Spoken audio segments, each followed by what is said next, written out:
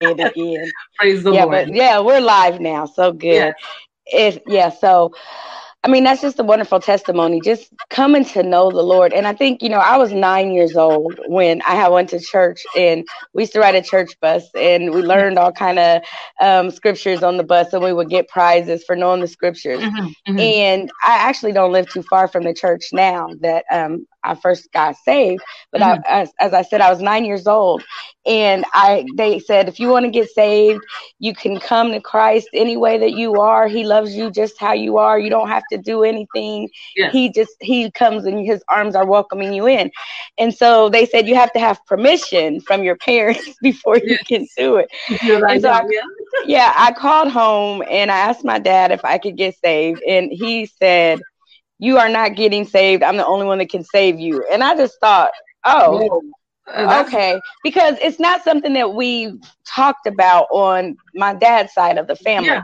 On my mom's side of the family, my great grandmother, she was deep in church. I have several minister cousins and aunts and Yeah. uncles, and so it was two ways. And so I just thought to myself, I had to take a minute at 9 years old. Yeah. And I've told this story before, but I was like, well, I want to give my life to Christ because he wants me. And he said he's my father. He's Yes. my heavenly Wow. father. And I trust him. And so in secret, I got saved. Yes. And it was a long time. It was 10 years before I even told anybody that I was saved because Amen. I did. And I was like, it doesn't matter. He says, forsaking all others. Yeah. I had to come to Christ at that time. And again, I have fallen short and I've lost my way and I've had a spiritual journey, but just having the love of Christ because I've always had him in my spirit my whole Yes. life and I knew I was connected. And so when my father, I didn't expect him to say no, Yes. and so at that point in time, I was just like, well, I'm going to be disobedient at this point That's because a great I trust, obedience. I trust the Lord. But you meant you were going to be obedient. Yeah, I was being disobedient to my earthly father, but I was being obedient to my heavenly Amen. father. And I Amen. think oftentimes we get it twisted. I think oftentimes we are more obedient Yeah. to serving in the world than we are serving in Christ. And so Yes. once we understand what he has called us for and why he designed us and what our purpose is for, then it becomes easier to be submissive to him in that way.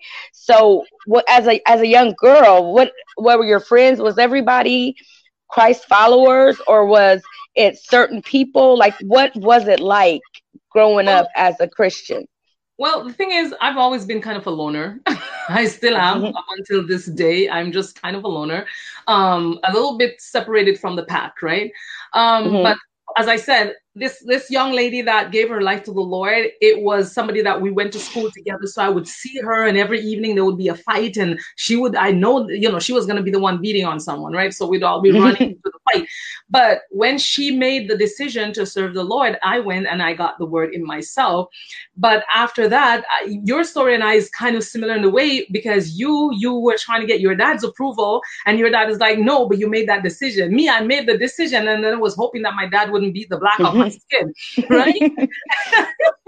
I really literally was just praying that and then I had to get baptized. And I remember they set up this whole, it took a few months because they had baptism towards the end of the year or whatever before a convention and all that stuff. And I was going to get baptized, right? So I made a decision to be baptized. I didn't tell my dad. I didn't tell my dad I accepted Christ. I didn't tell him I was going to get baptized. But the baptism was going to be just below our house where we lived. But in my little brain, I'm not even thinking my daddy, who doesn't go to church, was going to show up, right? But the whole world, my world was there. My father was there. And I never forget when the preacher who was baptizing me, the one who preached me into the kingdom and the other gentleman who was a pastor there as well, they were both standing on both sides of me to baptize me. And the one of them says, look around you. And he says, all these trees and these people have witnessed against you. And as he did the look around you part, I followed his fingers and it landed on my father. Oh, goodness. Like, oh my God, you should, if you see the picture of me, when my face saw my dad, it was like I saw a ghost. I wanted to sink into the water and never rise again because I was thinking, I'm dead now. It's over. It's finished. I'm going to be dead. My father was just serious looking down at me like, watch until you get home, right? But at this point, he can do nothing, and I'm in the water. Anyways, they baptized me, and I get out of the water, and we went to church, had church, everything, and I'm going home with fear. I'm going to be beaten to death. But the difference is that when I got home and my father confronted me, it was with a different than what I expected. He looked at me, says, "You talk about you go get baptized? Talk about you go get baptized?" He says, "Let me ever see you in here one day talking about you not going to church. I'm going to bust your behind." And I was like, in that moment, I was truly saved. Yes, I'm like, okay. I was like, thank you, Jesus. But yes, I will follow you, because I was not going to be beaten by my father for this. And I tell you, I was rain or shine. I had to go to church. My father will be there watching to see. It doesn't matter the storm outside. Make me ever decide one day that I'm not going. He says, he was a backslider. He was saved and gave up and turned back and never went back to church. But he says to me, let me ever see you one day talking about you're not going to church. You didn't ask, because I didn't ask his permission. So he made sure I stayed in church. And I promised him, even when I came to Canada, I would be everything. If a guy stepped up to talk to me, I start looking around. I thought my father was going to come out of nowhere and show up. I was fearful of him, that I knew from that moment that I needed to go to church. But that constant going and in the word and hearing the word of God, the Bible says faith comes by hearing. So maybe he thought he was punishing me, but what he was doing was thrusting me deeper into the faith. Because faith comes by hearing and hearing and hearing by the word of God. And the more I went to church, the more I hear God, and the more the word becomes what? Life on the inside. Yes. Amen. And so after a while, I didn't need my father's fear to keep me going to church, because I had what did I have now? The fear of the Lord. Of the Lord, yes. Hallelujah. That the fear of the Lord is the beginning of wisdom. So wisdom began to develop within my spirit, because I begin to develop fear for God. Not an unholy fear, not a fearful, frightful fear, but a reverential fear of God, that I wanted him more than life itself. You understand? Amen. And that has kept my spirit. I want God, and I just want to share him. I want everybody to know about Jesus. He's the superstar my life. I like to say that he is literally the superstar of my life, and I want everybody to know about him. No, that's what you call Jesus, Joy. And I don't think people understand what that looks like or what that feels like, but this is it right here. Because sometimes I just feel so on fire on the inside that I'm like, people think that I'm crazy, but I'm like, I just love the Lord so much that I think that I'm the only one that love him. And so to see the way that you just love him and are praising him and talking about him, I'm like, that's what I'm talking about. That's the excitement that you're supposed to have. You know, I like to share this with you. It's funny because years later, after I got baptized, because I got saved at 9, I got baptized at 19.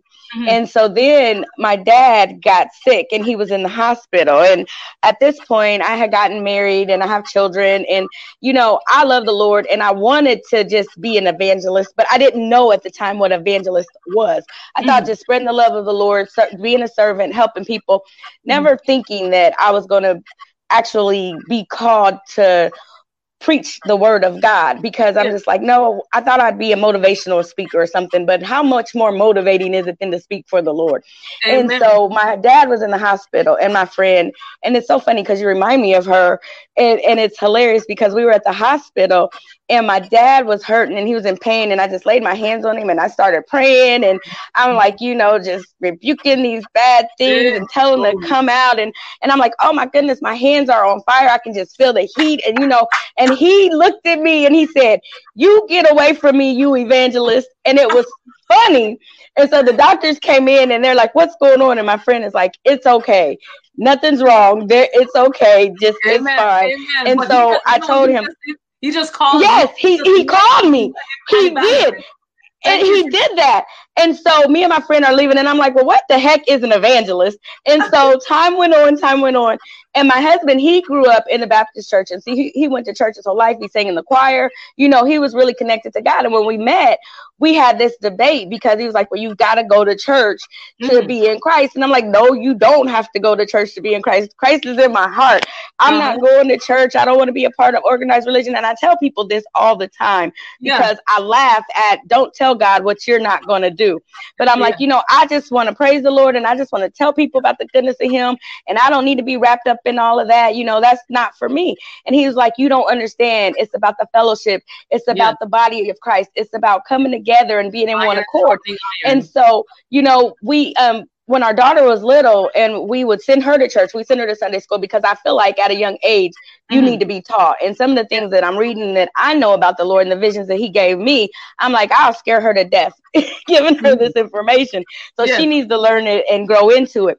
And so one day I asked the Sunday school teacher, I said, what can we do to help our daughter to grow in Christ? And she said, come to church with her. And from that moment forth, we started going to church as a family.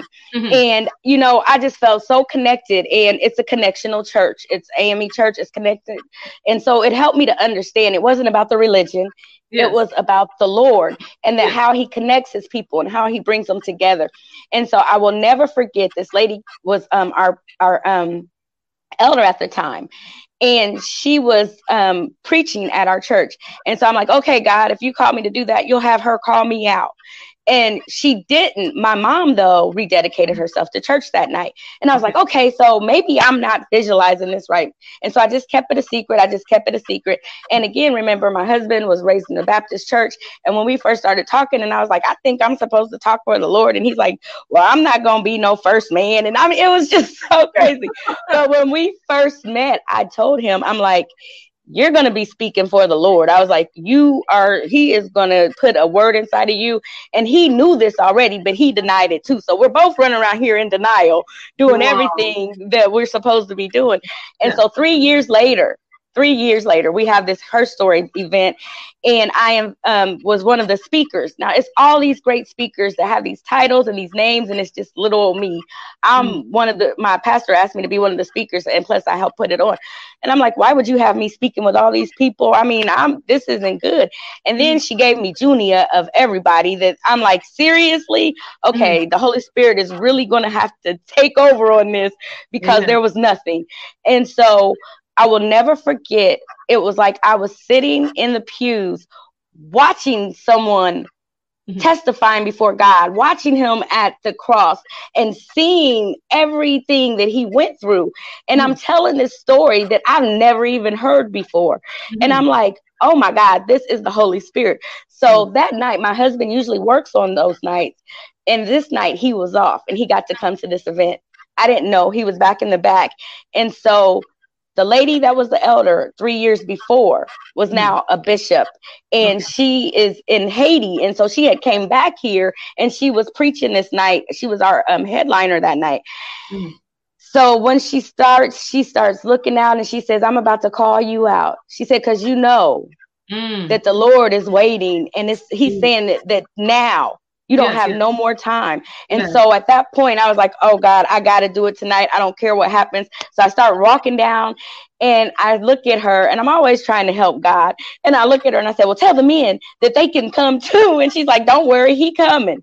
And I was like, and I turned around and it was my husband walking down, and he came up and he held my hand. And the word that she spoke over both of us was just like, oh my goodness. It was like God himself telling us that, yes, I know that you know what you're supposed to be doing. You just haven't been doing it. And you don't have to deny your call. You don't have to be afraid of your gift and what people are going to say. Trust me. And at that point on, you know, we have been walking in the ministry ever since. We'll be ordained actually next September. But I'm telling you, it was like a burden that released off of me when I was able to just be like, yay, you know, because this woman, and I go, God, 3 years, but I'm like, he does everything in his own timing. But I just knew when he used this same woman, because there was no way that I could ever imagine that was going to happen. And I was just like, well, God, you did what I asked you to do. You didn't do it when I asked you to, but you were preparing me, you know? And so now it brings me to this platform because you know, with us being out of church, because here we're not able to go to church and they want us to be distant and all that. Yeah. And so my whole thought was, I don't agree with that. I think we should be in the church. I think we should be praising like the day of Pentecost. We should be doing what the Lord told us and just do what he said, because we follow him and not what the world does. Yeah. And so when he gave me this ideal to talk to people and allow them to give their testimonies or talk about their passions or talk about resources or things that can encourage other. When I came across you, I was like, God, I have got to talk to her. And I know when I reached out to you, you were like, now wait a minute, what? You want me to do what? And I'm like, yes, you have to. I'm like, no, I can't speak. And that's what everybody's like, oh, I'm not a speaker. No, you might not be. But the word that God has put in you, hey, just open your mouth and let the Holy Spirit lead you. And so, you know, I just praise God for how he, again, connects us. So thank you for the love that you have. I'm so grateful for this. And just what touches my heart the most is just seeing how many people out there are actually, because I didn't know. I was here in this place and I didn't have internet, and I had coronavirus. So wow. Locked inside with corona. And then I'm like, okay, whatever, waiting it off for it to pass and everything. I wasn't really sick, to be honest with you. I didn't even really realize I had it. I just decided to go take a test because I work within the environment, and lo and behold, I had it. So I had no choice. I had to stop working and stay home. And then I was here, but I'm thinking I have no internet. It would be nice to have some connection. And then I finally,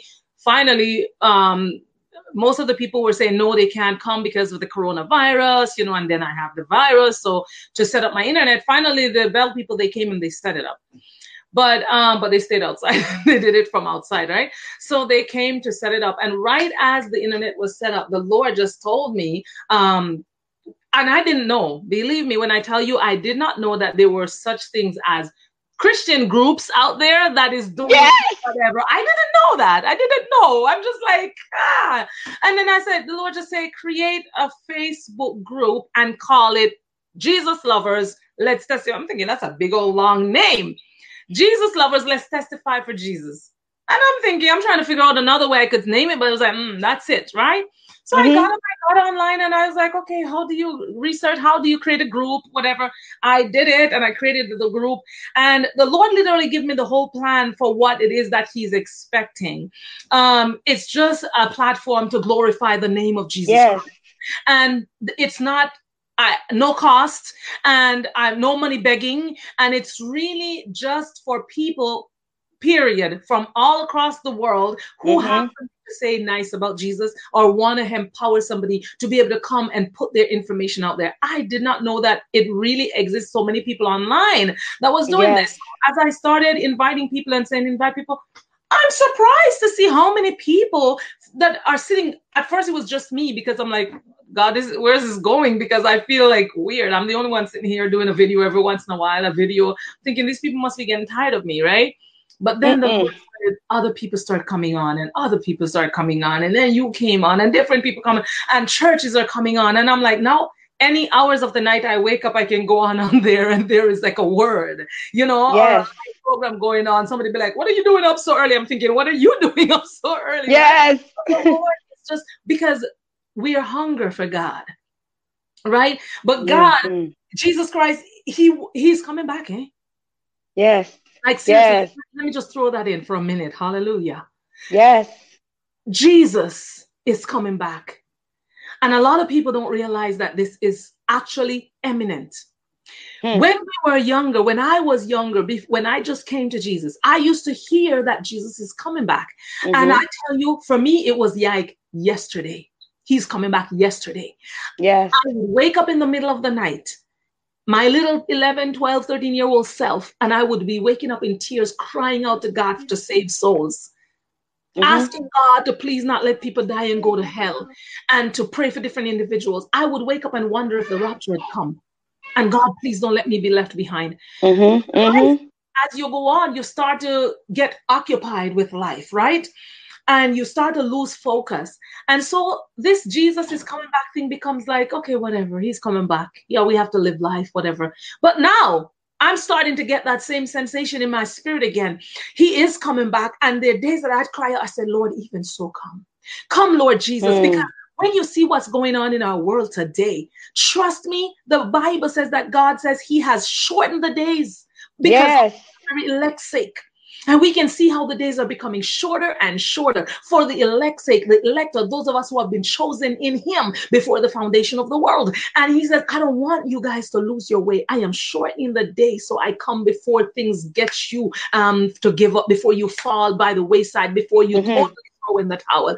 I'm coming back soon. And I know that he's coming back soon. I don't know why I threw that in. Somebody need to hear that. That's okay. Because I love that you threw that in, because it helped me to realize that this whole connectional thing. Now, we are from two different parts, but the thing is, COVID is everywhere, right? No matter who is running your country, who's running my country, COVID is on continents, and it's everywhere. So now think of how much our common denominator. Yes. And so think of how great our God is and how big he is. He's everywhere. He's over all things. He creates all things.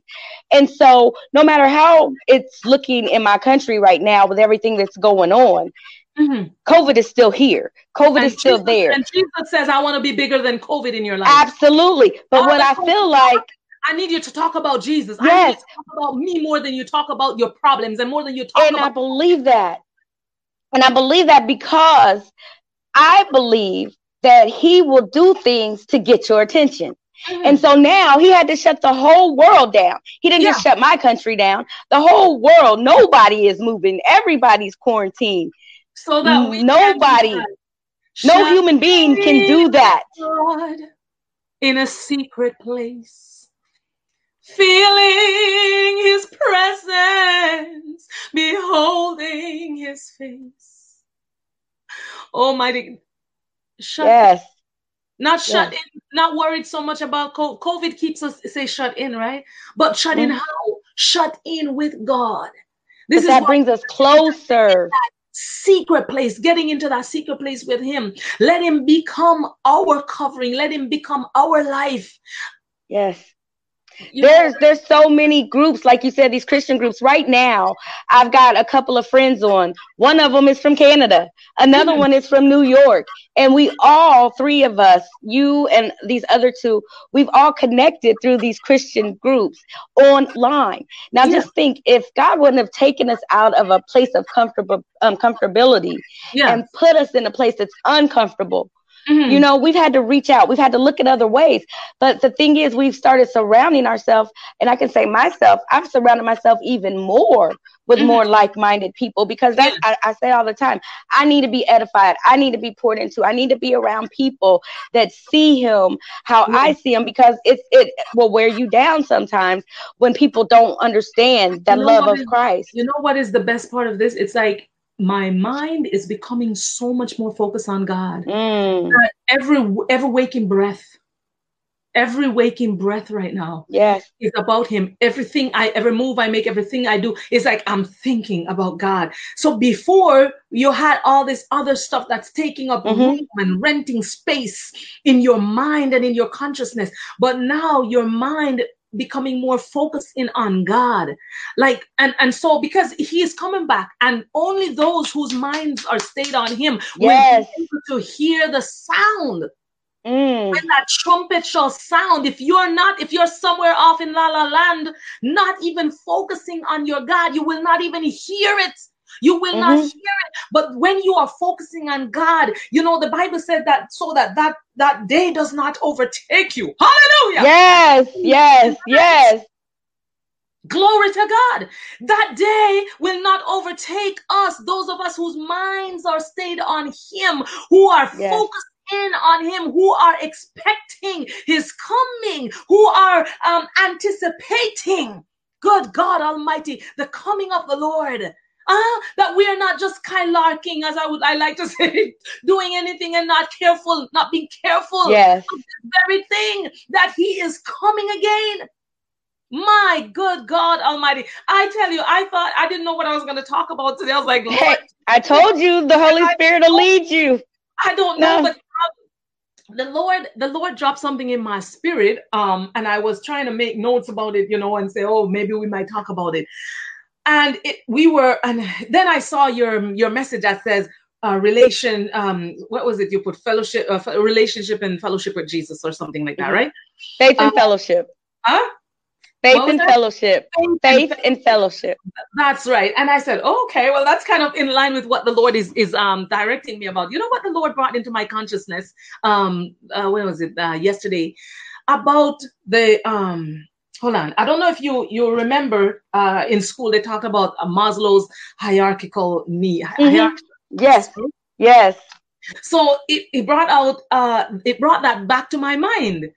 And then he literally just tried to just tell me that literally Jesus Christ, Jesus, our Jesus that we love to talk about, he fulfills that hierarchy of needs. Yes. I don't know if you're here. Yeah, he fulfills. I'm here. My phone screen just went dark.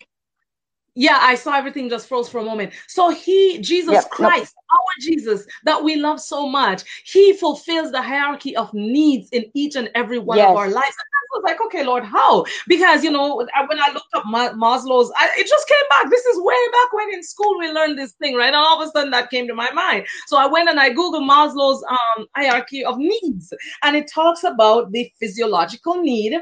It talks about the need for safety, for love and belonging, for esteem, self-actualization, and stuff like that. And then I started to look at it and I'm like, okay, Lord, so where does Jesus fit into this? Get this, listen to the physical need, where God takes care of our physical need. The Lord began to show me over here. It says, he is the food. He's our food. Because the physical need is when you look at this, it talks about your food, your drink, air, rest. Right? Jesus is our food. He says, my body is bread indeed. Yes, there we go. My body is bread indeed. He's the living manna that came down from heaven. He is the bread of life. He is the living word. And John 6 and verse 55 and 58. Okay. Then I said, okay, and how is he drink? And then he says John 4:14, right? John 4:14, my blood is drink. Indeed. So you see the physical need, right? That's the very first level of the hierarchy, right? That you need. Yes. Yes. I am your drink. My blood is drink indeed. He talks about him being that water, that well of water that if you drink from it, you will never ever thirst. Yes, thirst again. Right? He is that wine, that of the spirit, that he says that we should not be drunk with wine in which is excess, but we should be what? Filled with the spirit. He's that wine of the spirit that will fill us up to capacity, right? So he's our drink. And then it goes on to talk. I start to look at the air. How is Jesus air for us? And he says, I'm the breath of life. Amen. He's the one that breathed into man, and man became a living soul back in Genesis. And then he is that breath in Ezekiel that he spoke when he told them, can these dry bones live? And he's the one that breathed life back into the dry bone. So he says, air. I am the very breath that you breathe, right? How are you rest then, Jesus? Oh, well, that's easy. Come unto me, all you that labor and are I will see you rest. Give you rest, Matthew chapter 11 and verse 28 to 29. And I was like, okay, so that's the very first level, Jesus. Let's see if we can find you some hierarchy, right? Yes. Talk about safety. Okay, fine. Let's jump over to Proverbs 18 and verse 10, where the Bible says that the name of the Lord, hallelujah, the name of the Lord is a strong and mighty tower, and the righteous runs therein and are safe. He is our safety. Yes. Blessed be the name of Jesus. So I begin to go further on up the ladder of the hierarchy of Maslow, who didn't know Jesus, but the hierarchy of need that he thinks that we need. And he says we need love and we need belonging. And I said, okay, Lord Jesus, where are you on this ladder? And the Lord showed me that in Jeremiah 31:3, he says, I have loved you. Everlasting love. Come on. Yes. I have loved you with an everlasting love. And in Ezekiel 16:4, he talks about how we were in our mess. He found us polluted in our own blood, and he picked us up and he washed us off and he cut our navel string and he covered us with his skirt. Amen. So that we would be covered and our nakedness would not be exposed, because he loved us so much. He says, I saw you that you were ready for love, and then I came to you. Somebody need to go read Ezekiel. Okay, this is just this is where God is come on. Love. So I am climbing the ladder. Okay, and I go up. I said, God, so where are you on the esteem level? The esteem, because all of us, we need that need for esteem, right? To feel some kind of esteem within ourselves, right? Mark 10:37, right? It talks about, there was a woman who comes to Jesus and say, would you please let one of my sons sit on your right? She wants to get her son a higher esteem. I want one to sit on your right and the other one on your left. Jesus says, yes. Hey, listen here. It is not up to me. You understand? Jesus says, can they drink from the cup that I drink from? Can they go through the stuff that I go through? Can they? Oh, well, for sure you will. And Jesus says to them that you will be able to drink from the cup and you will be able to go through what I go through. You know why? Because when Jesus died on the cross, we were all in him. So we all drank from that bitter cup. We all went through what he went through because we were in him. So he says, you will be able to do that. But to sit at my right hand or at my left side, he says, that is not for me to give, because that is going to take you. You are the one who's going to have to make sure that your walk is right, that your call, that your election is sure. You are going to have to work out your salvation with fear and trembling. You understand? So that's how you get self-esteem in God, is that you begin to implement yourself in the process and to work and build your spiritual muscles of faith and begin to work on yourself. Don't just say, oh, well, Jesus died upon the cross and I'm saved. No, put some work in. That is faith without work is dead. Yes. You have to make sure that you work the work of what? Righteousness. Come on now. And then we get to the top of the ladder and he talks about self-actualization. And this is really just quick, right? Self-actualization. And, you know, we all want to get to that place where we feel that we have self-actualized. We have achieved. Yeah. You understand? We get to that place where, you know, I did it. I made it. You understand? In this, the Lord says to me, self-actualization will be when you gain that eternal life. To gain eternal life. And then how do you gain that eternal life? Well, there was a man that came to Jesus in St. Luke chapter 18 and says, you know, what should I do to have eternal life? Jesus says, well, you know, follow the law of Moses, do whatever the law of Moses said. He goes, well, all these things I've been doing. I've been doing all these things since I was a little boy up until now. So he felt very good about himself. But But Jesus said, well, you still lack some stuff. Jesus says, go sell all that you have and give to the poor. These days, self-actualization, a lot of ministers and people who want to actualize self are trying to tell people, go sell what you have and bring it to me. Give, donate, you know, give. But Jesus didn't say that. He just said, you go sell everything you have and give to the poor and then come follow me. That's how you get actualization, is by just being selfless. Come on. Somebody need to hear that. Yeah. Mighty God. Echo Shandai. Hallelujah. Glory to God. I tell you, that is just something that the Lord was dropping. I didn't even actually talk through it yet. You know, it's evident that there's nothing that has been made that wasn't made with him in it. He is the creator of all. And so when anybody thinks, and that's what I tell people, because I'm like, okay, first of all, everything that's going on in the world and the self-actualization that people are taking credit for and leaving Christ out of, only what you do through Christ will last. So whatever you are paying money for and whatever you are pouring into that you think somebody is giving you, the Lord is already giving it to you. All you have to do is ask and receive and it will be given to you. But you think you have to do. You do God's work, and God will take care of his part. He will take care of it. And that's the thing. They think they have to do something to get a reward. And you don't have to do anything. Lay your burdens down. Trust and rest in the Lord. And he will give you all things. And he said, be in agreement.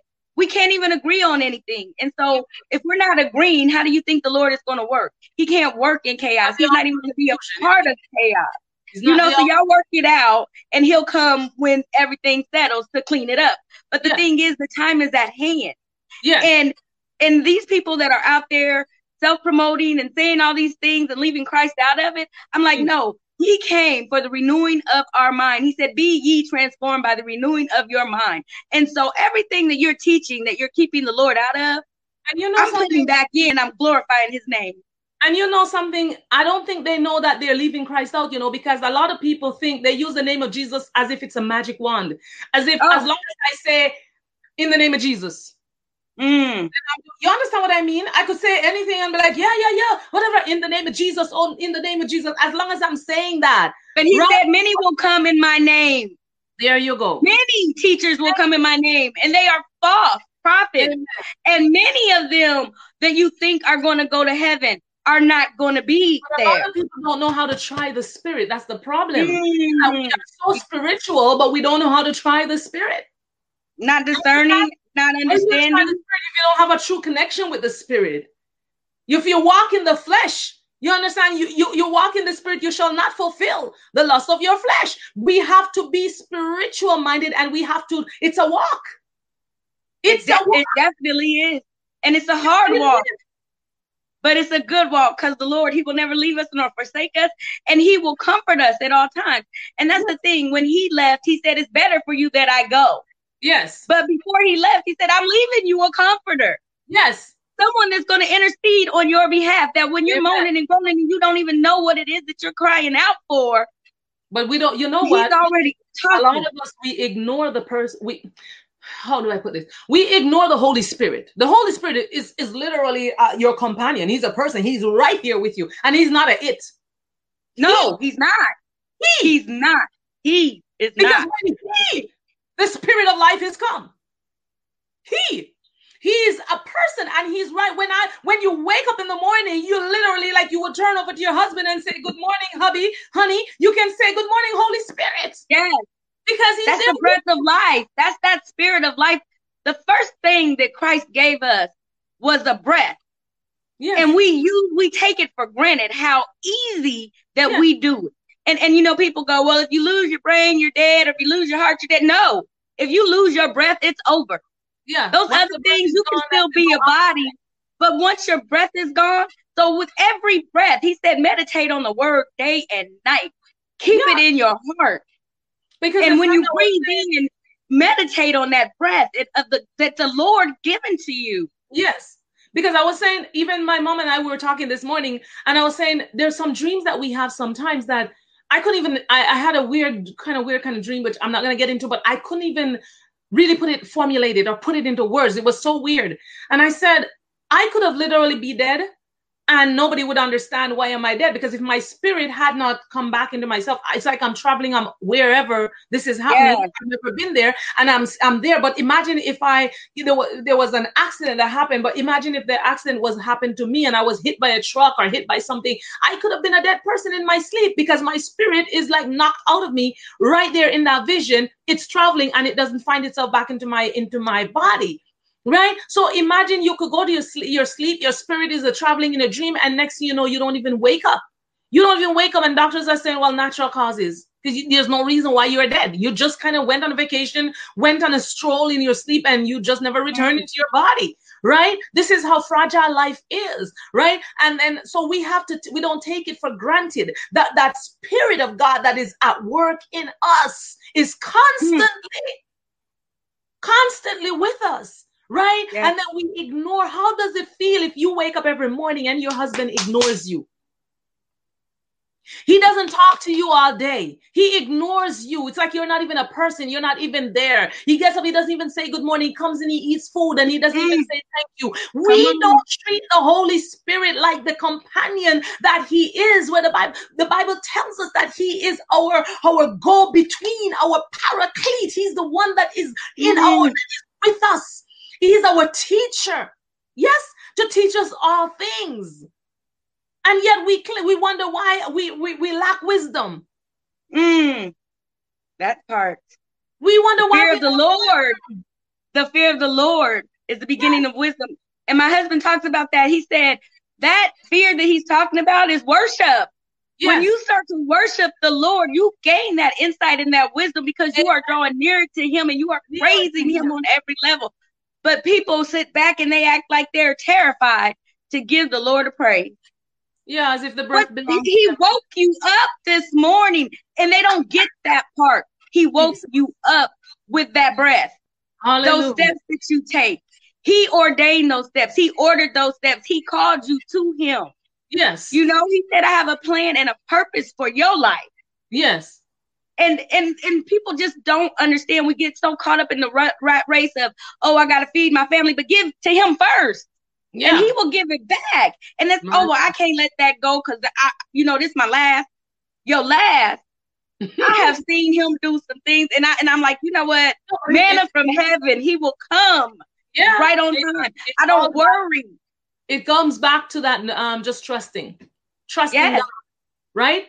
It comes right down to trusting God, because if we really trust him, we won't be worried so much about the fact that, oh, this is my last.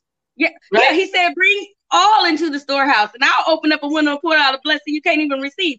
So if that's the case, why would you play these games and go, okay? Well, he said, like you said, test the spirits. He said, try me, me. You know, and so, but you're afraid to try them because you don't really understand the power. Yes. And you sung that song, there's power in the name of Jesus. Hallelujah. He can break every chain, but you've got to believe. He said every name that calls on him will be saved. Call on him.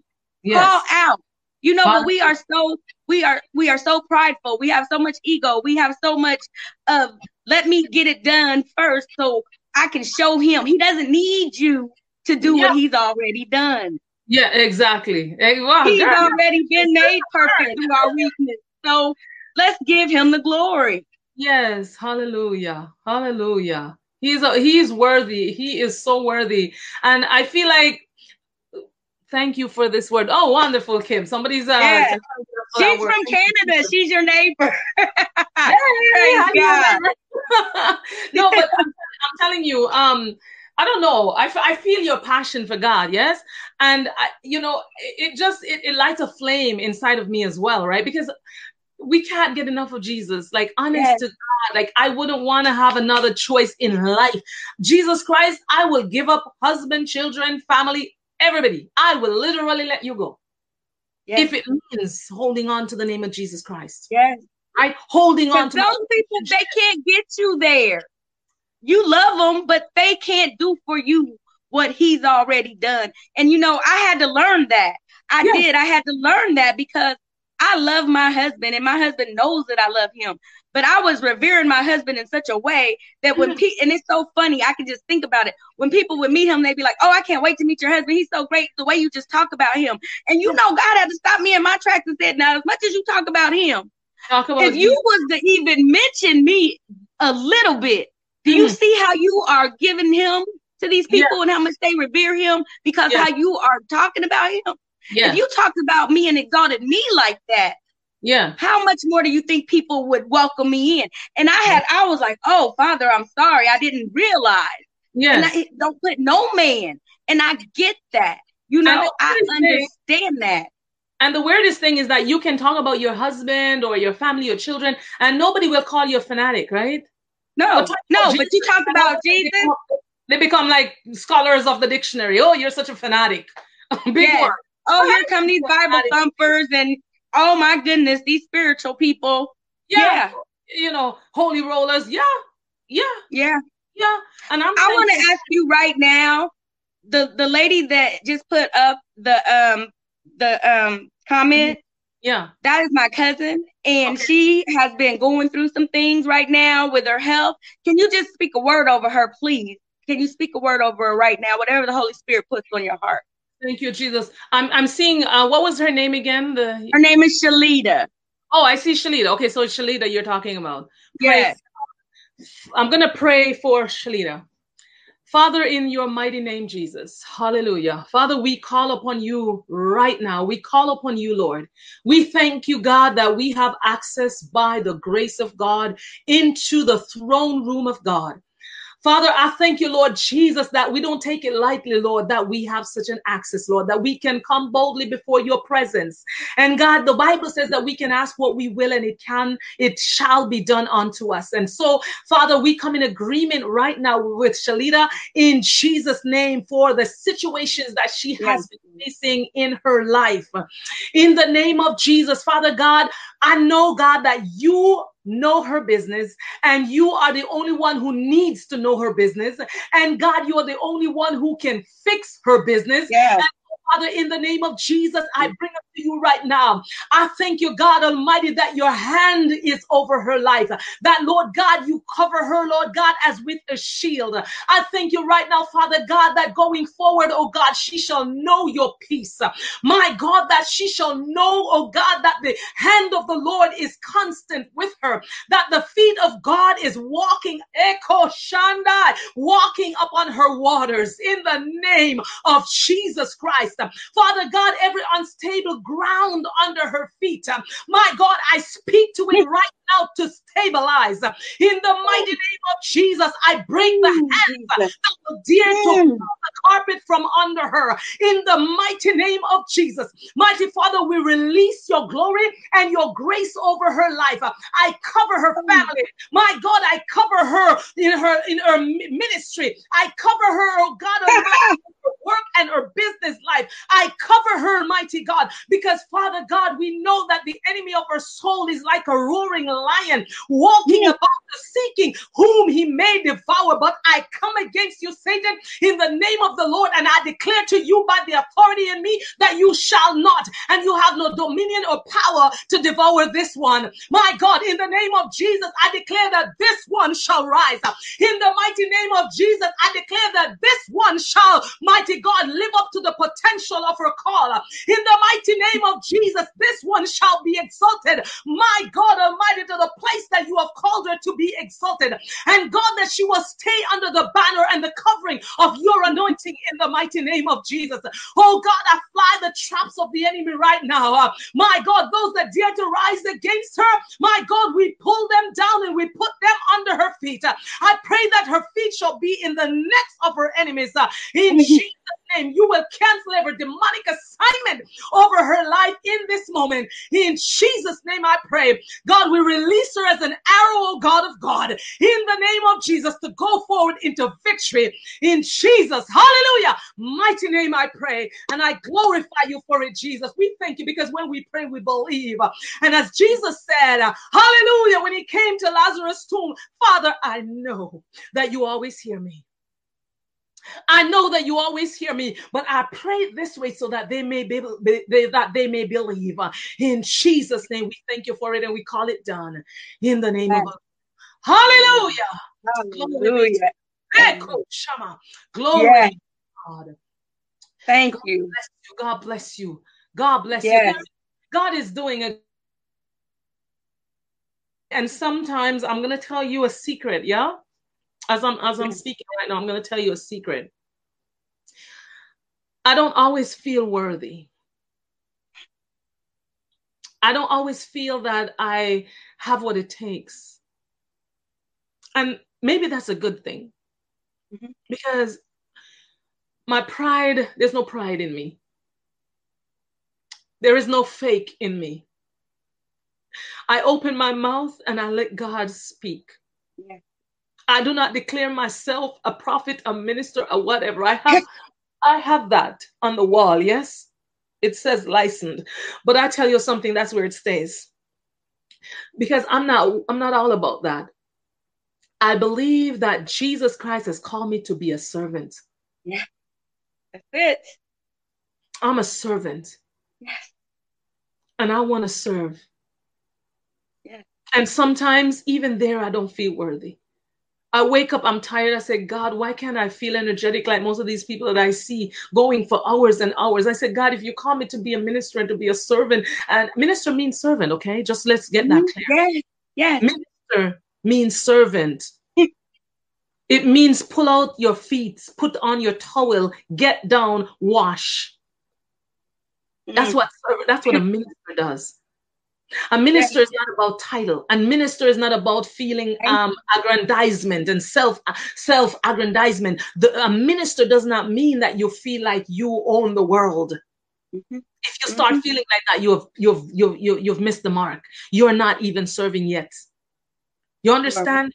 A waiter who serves in a restaurant don't walk around acting like he owns the joint and he's the boss. Absolutely. Yes. Come on, Holy Ghost. Yes. Like you own this joint.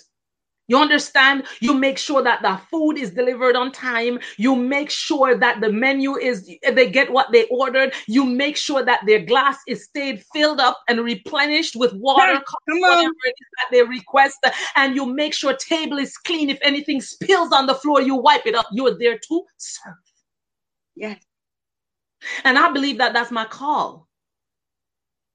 And so I don't even really want people to call me a minister simply because people have the wrong idea. Absolutely. And I know that when people say minister, they're not thinking servant. So I'd rather you just say servant, Jacqueline. You are speaking to my heart, because that's the thing. It's like, I don't need a title. I don't need to be ordained. I don't need to be any of these things to do what God called me to do, because he said I came to serve and not be served. And my heart just bleeds sometimes when I'm like, do you not understand? And I teach my kids, it's about being kind. It's about giving, because what you let go of, God will give you back more. But you can't hold on to things thinking that it belongs to you. It is not yours. It is not owed to you. It is not due to you. You were put here to glorify. He created you for that purpose. And if you think anything less than that, you are being a fool. Yes. And he said even a fool is wise sometimes when he learns to keep his mouth shut. And so we have to learn to be quiet. Yes. Let the peace be still and absorb the Holy Spirit and what it's doing within us, because we can't stop and think. And I want to go back to where you said there's only one way. At 11 years old, there's only one door that can get you there. There's no sideways. There's no around the corners. And so, there for a while, I have to come to this, because Oprah, she has this platform, and it's this huge, gigantic platform. And it breaks my heart sometimes, because I'm like, as big as her platform is, she could be doing so many things within Christ. But whatever her relationship is with the Lord, that's her business. But from what I've seen, and I'll never forget watching her show one day, because I never watched her show, but I've seen this particular show where she said there's many ways, and you can call it whatever you want. You can call it the universe, or you can call it your God, or you can call it, and there's different ways to get there. And I said the devil is a lie. And I was about to say that was, in them, but there's Christians. That was a lying spirit that was speaking out of the mouth of Oprah. Absolutely. And it's like, but there's Christians listening and not rebuking that spirit. And I'm like, are you not hearing this? Do you not, or do you think that it's okay to pacify that behavior? Or God works in mysterious ways. And whatever he puts before you, what are you getting out of it? And so that's, again, you have to test the spirits. You have to be discerning, because when something is coming out of a mouth that he's like, you cannot speak life and death. No, you can't speak life and death out of the tongue, because it's sharper than two-edged sword. And so when you are speaking these words, you have the power to edify, or you have the power to kill. And you can kill someone's spirit. You can turn them away. And he said, the Bible says that by their fruits, you my goodness. Them. Yes. Right? So we can't. When you were praying, that's what came to my spirit. We can't really blame Oprah, really, because at the end of the day, you know Oprah when you see her fruit. And the fruit is not the fact that, you have money to give and give and give and give and give to certain people and whatever the case may be. That's not the fruit. We can go back and find out what the fruit of the Spirit is: love, joy, peace, long suffering, gentleness, goodness, faith. And it didn't say. And another thing I noticed, I was looking at that this week. I was like, Lord, but Jesus, you don't know how to counter some, because it says the fruit, singular, of the Spirit is, and it goes on a whole bunch of stuff. Yes. You understand? Yes. The fruit, one fruit of the Spirit is, And then it says love, joy, peace, gentleness, goodness, faith, Yes. suffering, all that stuff. 9 of them, I think, right? 9. It's 9. It's 9. Yes. Right? And it lists 9 things that is the fruit of the Spirit. And I'm like, okay, God, are we missing some, training in English here or something? But then as I was meditating, I talk to God like this. Like, I'm like, yes. On it, I'm like, wait a minute. So, it talks about the works, multiplicity of works. So a lot of us, we have works. Yes. And that's why we look good to some people who see by the natural eyes, because we have works. And so the works of the flesh, and it goes on to name all the different works of the flesh. But then when it comes to the Spirit, it's a fruit. The fruit of the Spirit is, and it names what it is. So these other 9 things are just the 9, I call them like the 9 ingredients that make up fruit, the 9 qualities that's in the fruit, the 9 vitamin that you will get from that one fruit of the Spirit. When you truly have the Spirit, you have the vitamin of love. Good God Almighty, you have that vitamin of joy. Good Holy Spirit. Come on. See, I knew it. I knew God had a word tonight. I knew it. And I'm like, we are not going to let this day go by without getting this word. We need this word. I can't go to sleep without this word tonight. Thank you, Jesus.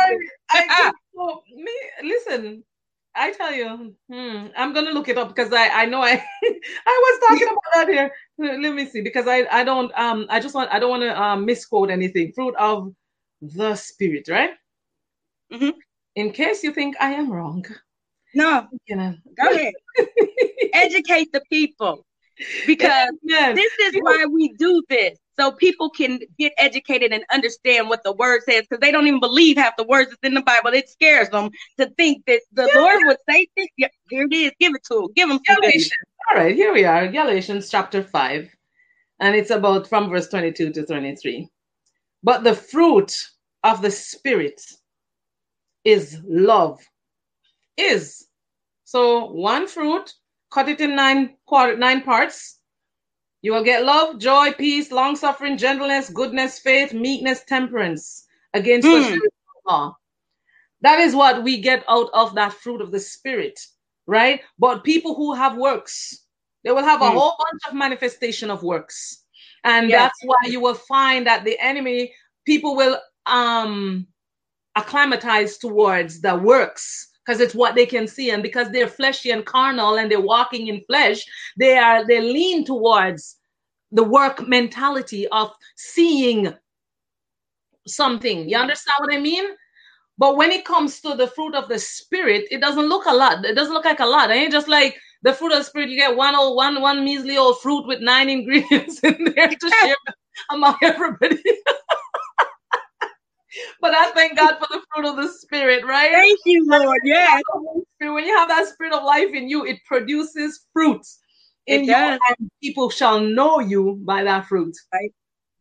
I mean, the Holy Spirit is really connecting right now, because I'm telling you, as you were praying, all I kept thinking is you will know them by their fruit. And when you said that, I'm like, oh, he is right on. Every time you are within the grace of God and doing what he tells you to do, he will confirm that. Yes. And sometimes I just laugh out loud and people look at me like, what is wrong with you? Because he just confirmed, and I don't need to share it with nobody. I just need to be reminded that he's working and it's all good in his own timing. Because, I had a guy on the other night, and he was talking about the things that he went through in his life and how God had brought him through and how he's been overlooked in certain things. But he just wrote a book, and now he's getting ready to speak in front of a lot of people and talk to them about how to overcome drug addiction and how to be closer to the Lord. And I'm like, God can use whom he chooses. But what it looks like to you, you may look at this person and say, oh, they're not good enough, or they came from over there and this and that. But God, he uses the things of the wise, of the foolish, to confine the wise. And so don't think you're higher than what you are, because he will bring you back down to size and humble you. And if you don't humble yourself, because if one more person tells me that, oh, I'm going to hell, well, why would you claim that? And I don't want that for you. And it makes my heart burst thinking that anybody would choose death over life, because he said, in me, even if you die, you live. And so why wouldn't you want that for eternity, other than you're going to be burning, and you're not, it's not just that you're burning by this all-consuming fire, but you're burning up knowing that you chose wrong, that God is really real. You had a choice. When he comes and you see him in all his glory, and you're like, oh, you really do exist. Like the Eminem commercial. Oh, you really do exist. No. You know, why didn't you believe? Because he said, I'm telling you all these things. There's going to be trouble in the world. There's going to be rumors of war. There's going to be mothers against daughters and fathers against sons. And there's going to be these things. But I tell you this. Yeah. So that when it happens, that you might believe. Yeah. And that way, when you are prepared, your lamps are full. You've got your oil. You're not running out trying to beg, borrow, or steal from the Lord, because he's already given you all that you need to be supplied until he comes back from that place he went to prepare. And so if we wait patiently, because we want it right now. And again, ever since you were a little girl, since I was a little girl, you know, I've heard people say, oh, the end of the world is near, this and that. Well, he's telling us that these things are going to come to pass. Yeah. But just think of how great it would be if we would do what he said, and he would come even quicker, because we're coming together. And that's a good thing. I'm praying that prayer like, Jesus, even so, Lord, come, Jesus. Yeah. Because I don't want to, you know what? It's not that I have fear that I'm going to be lost, but I tell you, I don't want to be lost. Absolutely. I don't want to be lost. You know, I want to be ready when Jesus comes. And I am anticipating his coming. You understand? I am, you know, I had this weird vision one time. I have weird visions sometimes, but I never forget this vision I had, and I still sometimes wonder, what on earth is this? It's like I was somewhere, and there was cars parked up as far as the eyes could see. I was singing a song, and 2 lines of a song, and people were just parking their cars and coming out to listen. And the only lines I was singing to them, soon he'll be coming. And you will see that you've made a mistake and you cannot take it back. And people were lining up. Every car was stopping as far as the eyes could see. People getting out of their car like this to look, to hear the voice that was singing. I woke up and I was croaking like a frog. But in my dream, the voice was carrying like an angel, and I was singing to them, and I was saying, soon he'll be coming, and you will see that you've made a mistake and you cannot turn and take it back. That was the only lines of the song in my vision. So I'm letting people know, hallelujah, Jesus is coming back. And if we are not careful, we will find out on that day that we have made a mistake. We made a mistake in refusing him. We made a mistake in accepting him, but not keeping on the journey with him. Yes. We made a mistake of taking his mercy and his grace for granted. We made that mistake of choosing something else above him, of creating other idols and putting them alongside him. You will find out that you have made a mistake. And you will not be able to take it back in that moment. Yes. Now, tell me something, sister dearest. Yes. I get a message like that in my vision. Yes, I was singing it to the world in my vision. But if I die and I lose my way, my hell should be hot. It should be very deep. I should be whipped with many stripes. And there will be many that will be whipped with many, many stripes. Because they're making the mistake over and over and over, and they are taking this thing lightly. They're taking the grace of God for granted. They're taking the name of their God in vain. They're not trusting in the power. Yes, yes, you're absolutely right. Again, but you know what? We are connecting more people to Christ this way than I think that have been connected within the walls of the church for many years. It's a new day. It's a new time. It's a new revelation. And we have to take hold of that, because we can't do what they did in Moses' day. That was for Moses' day. This is a new day. And so when Jesus came, he came to show us some things. And what did they do?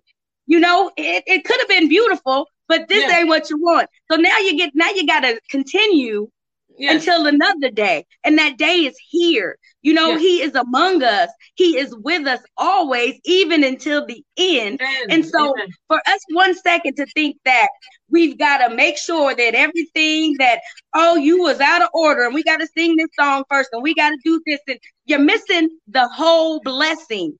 You're missing the real word, because you're doing all this preaching, but you're not living what you're saying. Because we have our own agendas.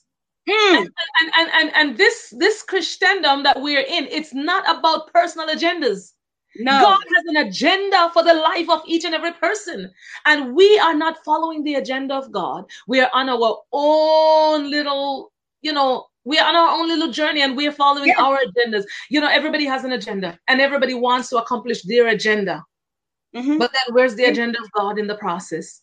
Absolutely. Where's the agenda of God in the process? God is fed up. He's literally fed up with it. And we wonder why sometimes you find some of what's happening right now around the world and we take it lightly, like, oh, well, it's man-made this and man-made that. I want to tell you something. God has a hand in every bit of it. Everything. Yes. The Bible says it this way, that the king's heart is in the hand of the Lord, and he turns it.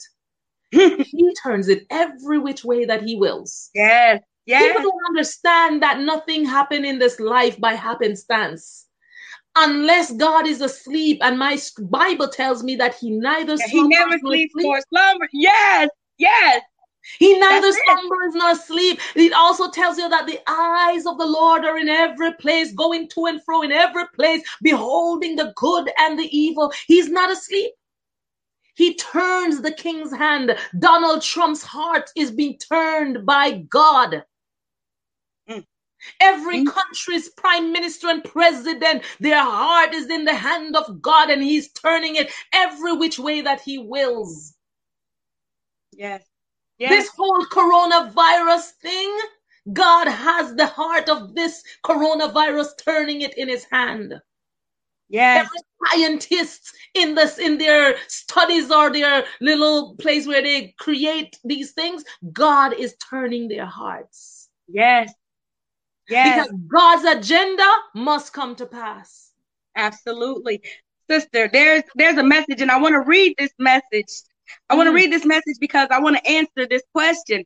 It says, there's an error in the term great powerful God, or an error in your belief if Christ is a God. How can a human kill him? And if God marries a human, why does he need a human being to marry like Mary?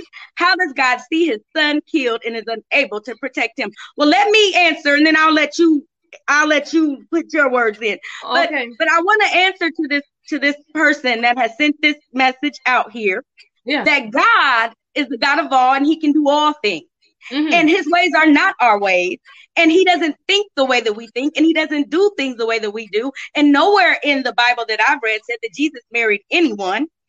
Jesus is the Son of God, and he is the Son of Man, and he was, he is, and he's coming again. And the thing is this, he was not killed. He was not killed because he said, tear down this building. And they thought that they were talking about the temple. And he said, and in 3 days, I will raise it back up. And see, that's what people are thinking in the flesh. And in their mind, they thought this building, well, the building is the body of Christ, which is Jesus, Lord, the Savior. And so when he got up in 3 days, he had atoned for our sins, and then he was caught up and was sitting on the right-hand side of his Father. So that right there, I don't know what Lord they're worshiping. I don't know what truth they've heard, but that's not it. And so if you don't know and you don't understand, it's good to have these conversations so you can be made aware of the true living God that can do all things, that gives us power through him. And we have to abide in that word. So what I just read there's no truth to it. And the enemy knows the scripture very well, but he's a deceiver. But he twisted the word. That's what he did in the Garden of Eden. He twisted the word. You understand? That's what he's doing. What do you think?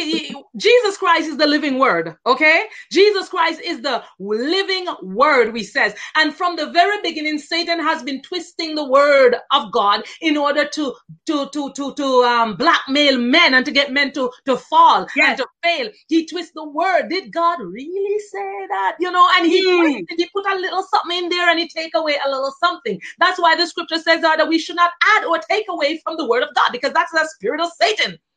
You understand? Adding and taking away from the word of God. That's the spirit of the devil right there. So Jesus Christ is the living word, and people are still trying to twist Jesus. They're still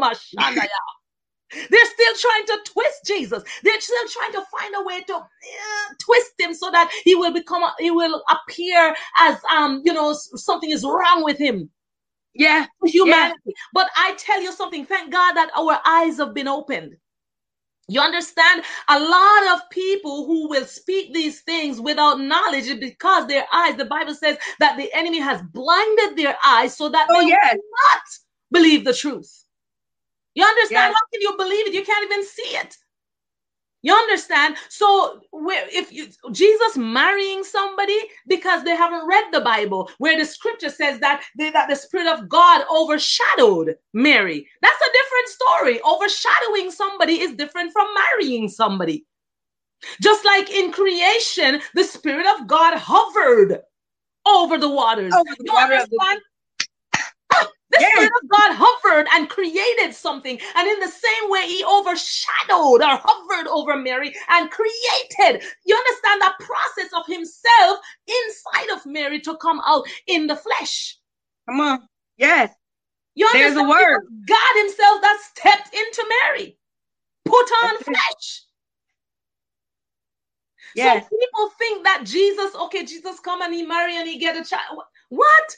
You understand? He is the Son of God, and yes, we shall see him and we shall know him. But people are going to be so confounded. They're going to be so baffled. They're going to be so frightful and afraid when they actually see him come in his greatness and in his power.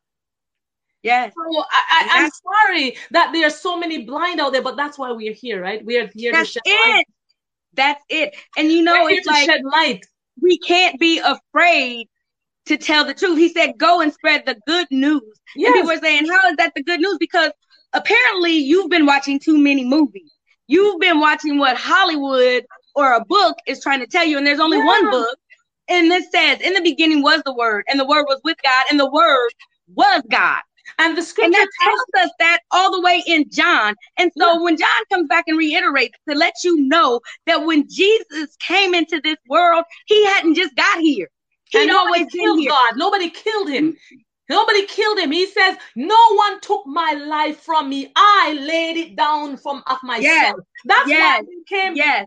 Okay, he died when he was the body, Jesus, went to the cross when he was 33 years old. Up until this point, he was from 2 years old onward, they were looking for him, trying to kill him, right?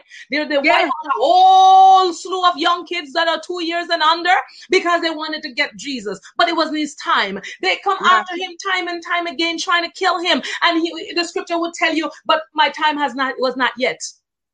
Because the only time was when he decides to lay his life down. When he decided, and they come to him in the Garden of Eden, in the garden, and says to him, they wanted to know who. Tell to Thomas, whoever, who is it? Which of them is Jesus? Yes. I'm gonna go kiss him so you can see who him is. Jesus didn't even wait for him to come and kiss. Just say, what are you? Did you come to betray me with a kiss? Okay, I am he. Jesus says, I am he. They fell back. Drop. Yeah.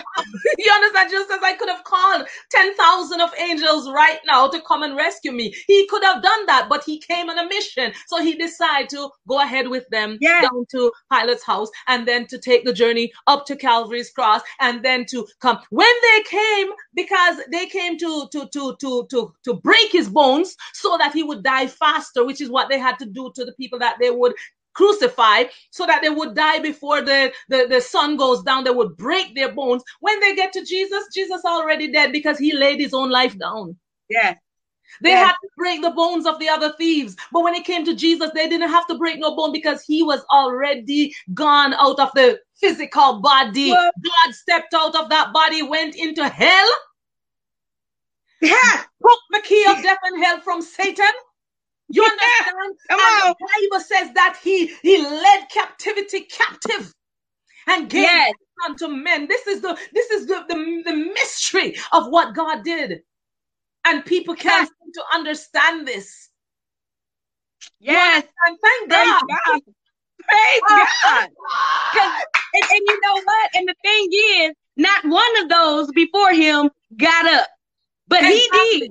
And somebody said God could have protected Jesus from the cross, but then he wouldn't have been saved by grace. Now, see, this is the thing about trust, because even Jesus, when he came to take on our lives to find out what it was to live like us, he was bringing God to us. Yes. But when he died on that cross, he brought us to God. And that's grace. And we thank him for that saving grace, because if it had not been for the Lord, because he cried out, Father, but he trusted that his Father was going to deliver him from all. And so this morning I was reading, and it says the prayer of the righteous availeth much. Amen. The Lord availeth much for what we have done. Amen. And for that, he's worthy to get praised. Because if he don't do another thing, he's already done enough. Hallelujah. Thank you for the cross. Thank you for getting back up. Jesus. Thank you. Because when he sat down, it was done. It's finished. People are saying, why didn't God protect Jesus from the cross? But if God protected Jesus from the cross, he would have been throwing me under the bus. Absolutely. Jesus came to take my place. I was supposed to die. You were supposed to die. All of us were supposed to die, because we all had sinned and come short of the glory of God. And the wages of sin is death. And God was, we were supposed to have died because sin was demanding justice. Sin was saying, you gotta die. This one's gotta die because she sinned. Sin was demanding justice. It wasn't God that was saying that I want them dead. Sin itself was demanding the payment. Even still, Moses had to have his body fought over. Michael and the devil was fighting over Moses' body, because at that point, it wasn't a savior. Yeah, no. So you got to pay. You have to pay. And so can you imagine? I don't want anybody fighting over my body to see which way I'm going to go. I'm thankful to Christ that there's one way. And I know what he did. And if I can't explain it, all I can do is live it. Why are you so happy? Why are you always smiling? Because if you knew what the Lord did for me, I shouldn't even be here. Hallelujah. I shouldn't even be here. But God. He paid it all. He paid it all. I should have died, but I'm not dead. And I have a hope of eternal life now, because I now have eternal life, I have it. It's not like I'm going to have. I have eternal life now. When I transition from this physical life, I'm just transitioning into my eternal life. But the person who died outside of God and Christ will transition into eternal damnation. That's the big difference. You don't accept the finished work of Jesus Christ on this side of life, you will transition out of the natural life into eternal damnation, because Jesus paid your penalty, but you didn't accept the payment. Like I bought you a house and I have the title deed and I'm giving it to you, but you refuse to accept it and you keep living on the street corner. Right? So you will continue a life of a beggar, a life of a bum, and I have paid the full price for a mansion for you over here. Yes. For those who accept that finished work is like the man that has taken the title deed out of my hand, took the keys and walked into his house and begin to live and to invite his friends over. Yes. That part. So now when I die, because I have accepted the finished work, I am transitioning. People say, well, you shouldn't die. No, the physical, this whole flesh shall drop and rise. Hallelujah. To see that everlasting prize. The everlasting prize is the eternal life that's awaiting me. Yes. Good God Almighty. God. I thank you, sister, for your word. I thank you. I mean, we can just go, and you are going to have to come back and talk with me again. We might have to just do a session where we just do a come to Jesus meeting, because I think that's what it is. We have to sit down at the table because there's a place that's been prepared. The table is set. Yes. Amen. It's time to be served. It's time to get the abundance that he has promised us. And it's not that we have to wait on it. It's not that we have to do anything. We have to live that now, because he came so that we might have life and so that we might have it in abundance. So we thank you for that life. And we thank you for his grace, and we thank you for his many blessings, and we thank you for the fellowship, because this is faith and this is fellowship. I had no clue what we would talk about, but I knew when the wave system started to act up, I'm like, oh, the devil's alive. We're gonna get this word out tonight, because somebody needs to hear this word. And I just bless your heart, because when I came across you, I could just tell. I mean, I know when God is connecting me to someone that I'm supposed to connect with, and it's in obedience. And so sometimes I feel weird, because I'm like, people think I'm crazy and I'm stalking them or something. But no, don't underestimate who the Lord will use. And if he puts me before you, then that's because it's something we're supposed to do together, or something that you're supposed to do in my life, or something I'm supposed to do in your life. But he said this: if you bring them the blessing and they reject it, then take your blessing and leave. Gotta dust your feet off. And I used to get my feelings hurt. And and that was pride, and that was ego, and that was me thinking I had something to do with it. But my whole life, all I wanted to do, like you said, is serve. But I'm like, but God, how can I serve when they don't want it? What am I supposed to do? He said, well, go somewhere else. Go where they will welcome you. God will bring you the right people, my sister. God will bring you the right people. And I prayed that. And I mean, he said, I can't give you what you ask for until you do what you're supposed to do. You have to wholly walk in this ministry. You have to own it. You cannot be ashamed of it. You have to live it and breathe it. And the day that I said, okay, God, I'm taking it all off. Use me in whatever it is, wherever you send me, whatever you want me to do. And now we're here, because I'm way out of my comfort zone. And I love to talk, and I love to profess the Lord. Put me in front of people on a stage and I can go all day. But for some reason, I can see myself, and it makes me feel weird when I'm talking on camera. But it's not about me. I'm looking at you, so I don't see myself. But I was feeling like that. So I was like, I was nervous. And I don't get really nervous, but I said, Lord, I don't, I felt like I didn't have anything to say. I'm like, what am I going to say? But if I believe, and I tell you something, I don't search for a prophetic word from people. I believe that the Bible is my prophecy. I believe that when God wants to speak to me, he comes to me. Absolutely. And I would often tell people, if I need to know something, I just have to go to sleep, because God will come and he will tell me in my vision. He will tell me in my sleep. And he talks to me just like this too, but sometimes it's when I'm sleeping. And the Lord has given me vision and told me I am going to win the world for Christ. What that means, I don't know. What it looks like and what it will look like, I don't know. But it is a statement that the Lord has given me in my vision. You see her right there, in my vision, the woman was preaching. And I was coming along and people were listening to this amazing woman preaching the word. But when she saw me coming, she stopped her preaching and she said, you see her coming right there? She goes, her shoes I'm not even worthy to unloose, because she is going to win the world for Christ. And I was like, me? In my vision, I said, me? But I said, how? Because I don't even know how to sing tenor. I was like, what is this? I can't even sing tenor. This is the most of it is response I gave in my vision. But she says, I'm not worthy to unloose her shoes, because she is going to win the world. And I said, Lord, but I don't understand. Like, I'm a loner. I don't have no way of reaching the world. How do I reach the world? But when the Lord gave me this platform and said, do this, I was like, oh, I don't know what that means, but okay, whatever. I'll start the group and see. And then the Lord is starting to do whatever he does. It's growing. It's growing slowly, but it's growing. And I'm believing God for over 1 million members. But not just to have people be members, people that will actually use the platform for ministry. And people that will be able to get saved under just this ministry. Jesus lovers testify. That we will literally be open to just testifying of the greatness. And God is fixing to do some stuff that is going to provoke.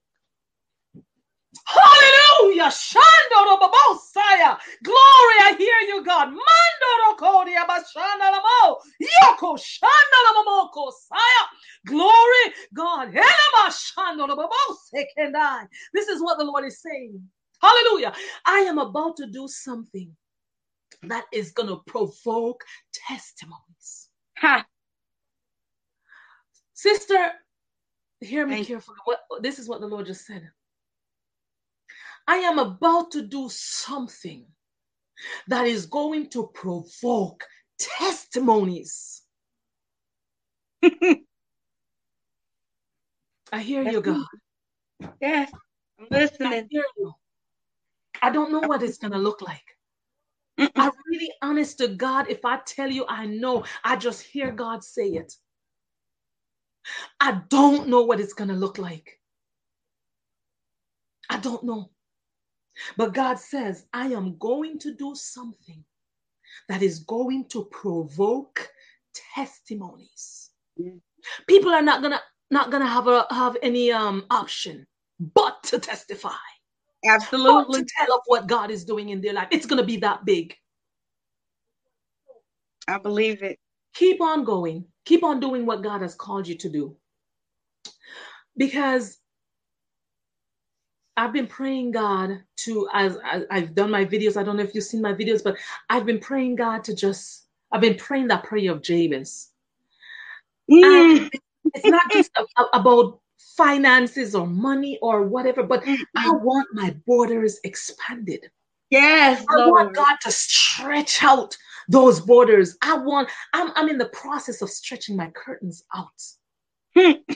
Because I want God to be bigger than my problems.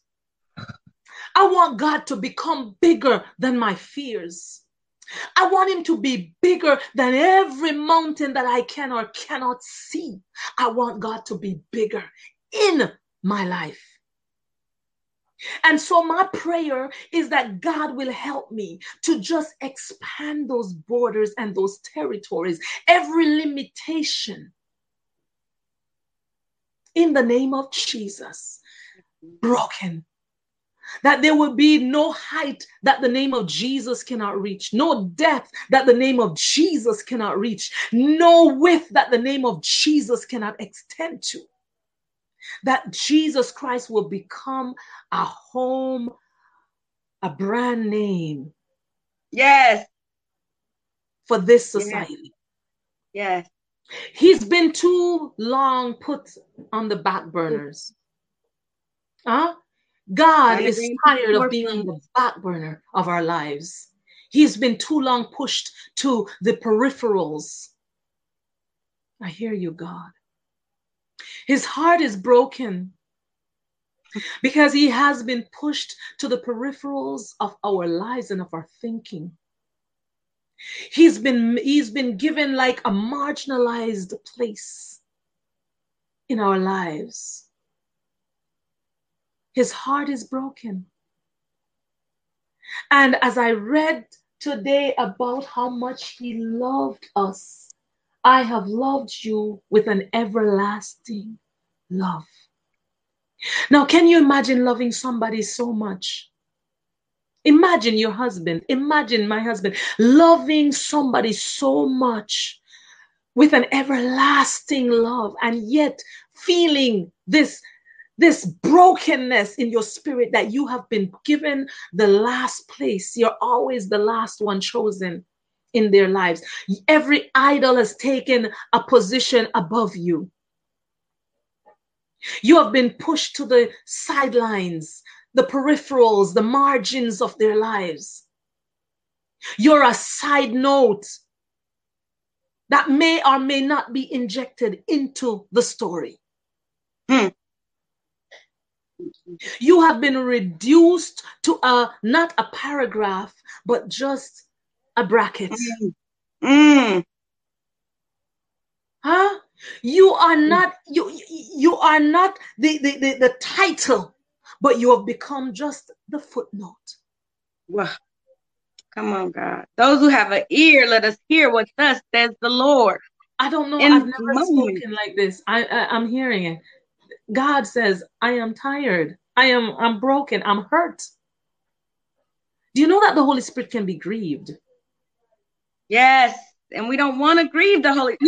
That's one of the things that I'm like, Father, whatever I thought, whatever I did, whatever I'm doing, forgive me. And here it is. Here it is.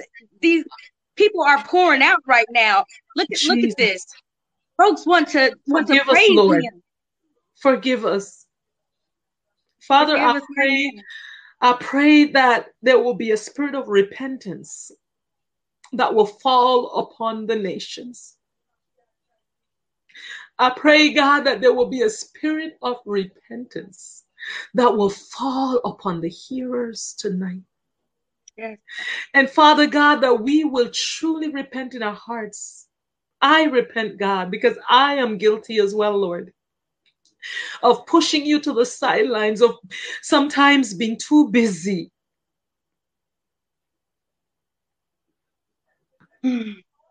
Lord, being too tired even, Jesus. But you're tired. You are tired of our shortcomings and us failing you over and over again, of us just not respecting your position as Lord in our lives.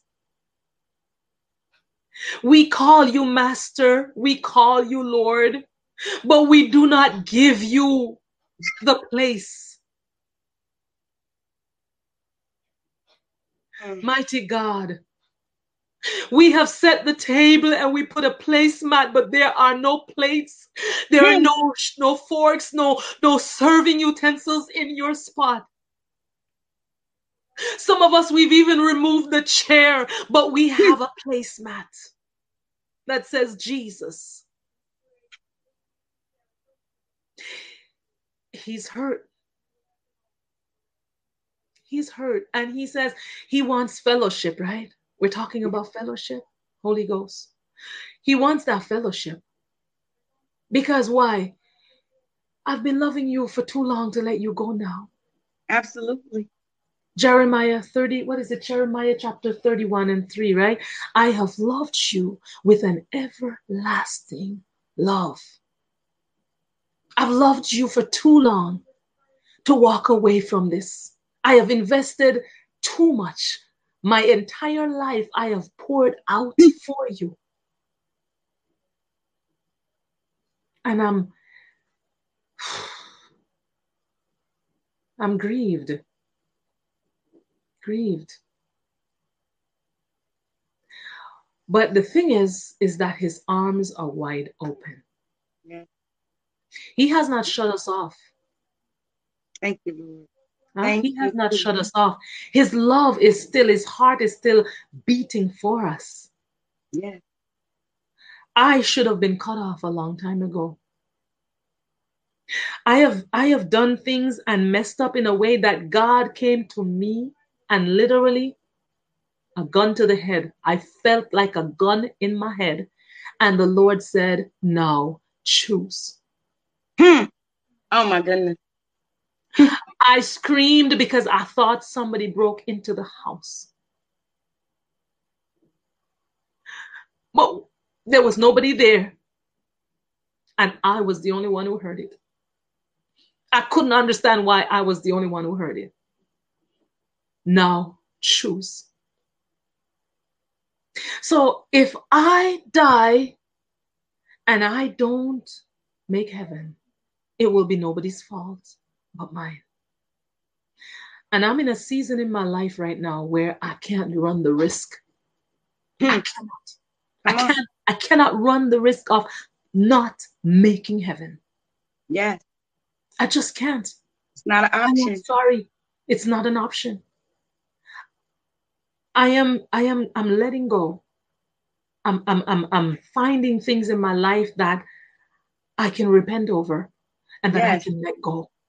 Yes. And when I overcome, this week I put on my Facebook, I said, today I overcame by the blood of the Lamb, because there was one area in my life that I was struggling and I overcame. Thank God. Praise God for that. I overcame. And I knew in my spirit that thing gone. It's called making a decision. Yes. Choose you this day. I decide. You will.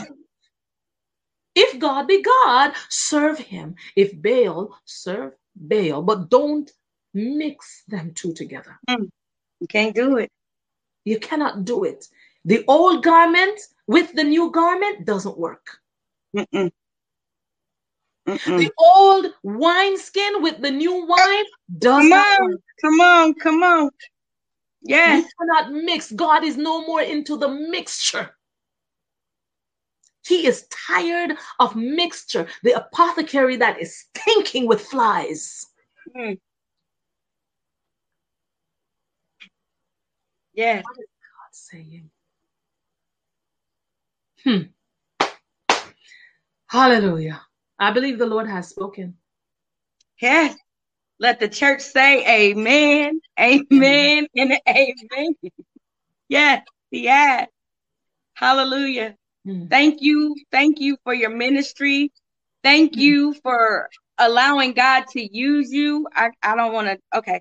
Thank you for just being faithful and steadfast and allowing me to reach out to you and us coming together. Because again, he connects us and he's bringing his people together and he won't let one of us be lost. And so he said, if I be lifted up, then I'll draw all men unto me. So if you over there lifting him up and I'm over here lifting him up and he brings us together to lift him up, how much more can he do? He will do it. And so let's continue in this journey together. Let's continue to reach as many people as we can. Keep testifying.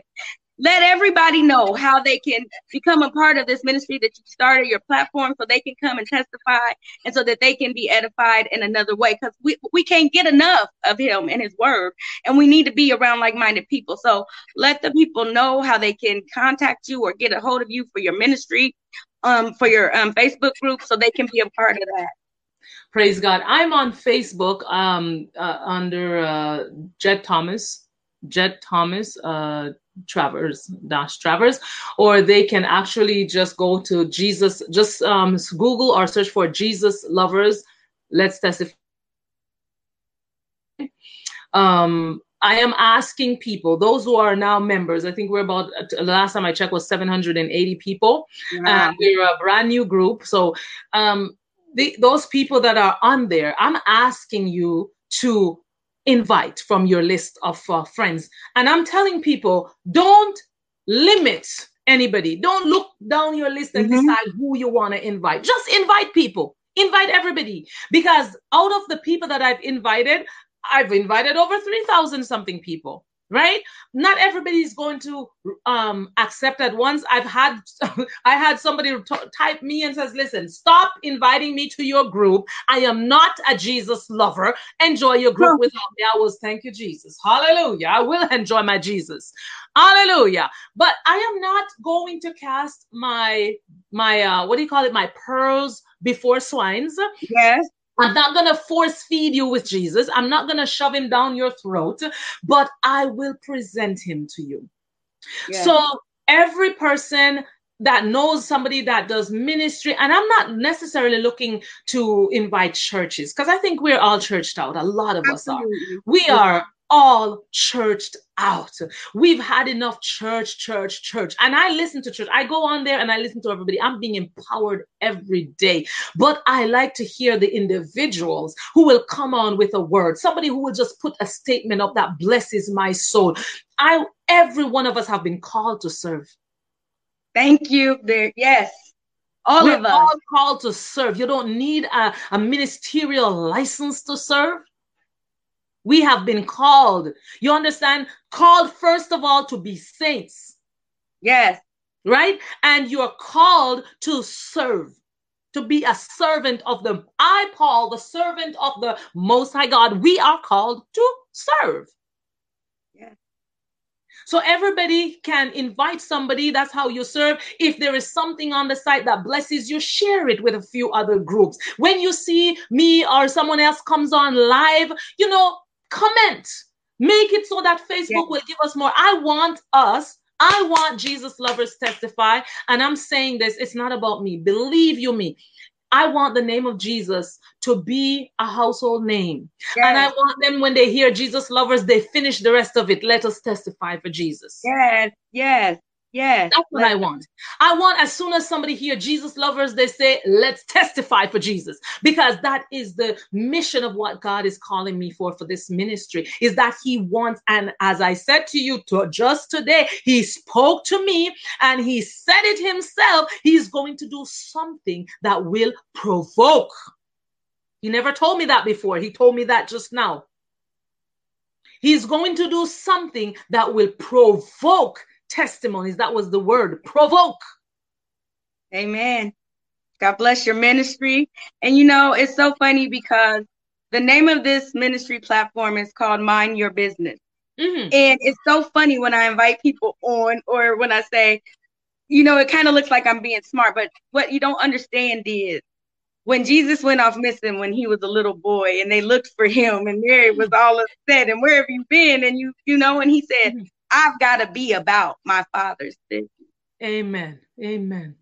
And Jesus, this platform is allowing you to mind that business, because this is what he's given you. So whatever he's given you in your spirit, whatever your gift is, whatever your talent is, whatever your word is, whatever your call is, this platform is here to express that, and he's going to get all the glory. Amen. So mind your business. Mind your business. And do what thus says the Lord. And we thank you for all that you are and all that you continue to be. We thank you all for watching tonight, and I hope that someone was able to get a word from God. If you need a little bit more, Jesus, if you need some more understanding, either one of us, I know, are willing to have a talk with you, and not just try to, like she said, pour it down your throat, but to try to help you understand what a relationship with the Lord looks like, because everything else is a lie. Anything that you've been told that the Bible doesn't say, that God did not give to you, you can disregard it, because his word will never return to him void. It is always true. It is always good, and it will always be. Everything in this world changes, but the Lord, he stays the same. So we thank you for that. And sister, if there's anything else you'd like to say before we get off of here, I just pray to God that he continues to anoint your head and let your cup run over. Because of him, we lack nothing. We shall not want. And I know that he is doing great things through your ministry. So God bless you and your family and your household. Yes. And I know that one day we're going to meet face to face. But right now, I'm so blessed. I'm so blessed to be able to have this fellowship with you right now. So praise God. Thank you, Sister Tonikia. Now, I want to thank you very much again, really, truly, because honestly, when you asked me, I was just thinking to myself that, Lord, I don't want to say no to the opportunity to make the name of Jesus great again. From my America. Yes, yes. Jesus. Woo, woo. You understand? So that was it. I wanted to just take that opportunity, and wherever the opportunities will come from, as long I will not, and I promise you, sit on here and debate Christ with anyone to try to prove him, because I don't have to prove him. He has proven himself to me. So Don't call me to tell me we want to have a debate about whether Jesus is real or not. Wrong number. Call me if you want to talk about Jesus. Let's talk about Jesus. The King of Kings is he. The great I am, the way through all eternity. That's him. That's the one I want to talk about. Yes. So you can, anybody who wants to talk about Jesus, I'm open. I'm ready to talk about Jesus. The word of God is here. I don't have all of it in my heart. I wish I did, but enough is there, and God will speak through his word. I just want to glorify the name of Jesus. So again, bless you, bless your ministry, bless everyone. And those of you who will come on Jesus Lovers Testify, please share the site, tell somebody about it, put your comments, your posts. And I promise you, the only thing I will not tolerate on there is anything that is not talking about Jesus. Amen. I will delete it. Amen. If it doesn't glorify God, it gets deleted. But everything else stays, and I bless God for it, because I am empowered by it. God bless you. God bless you. Stay right there. You know, tonight, before you go to bed, No matter what you see on TV, no matter what you hear going on in the world, no matter what's going to happen in the next 28 days or so when election day comes, remember this. If we keep our mind fixed on Jesus, he can make all things new. Amen. And it's nothing that he can't do. Everything is possible in Christ. So we thank you. It's time that we start a new slogan. We're going to make Jesus great again. That's the only word that we need to worry about. Chew on that. And always and forever remember that you were created with a purpose. God bless you and good night. Thank you so much. Good night. God bless you, my love.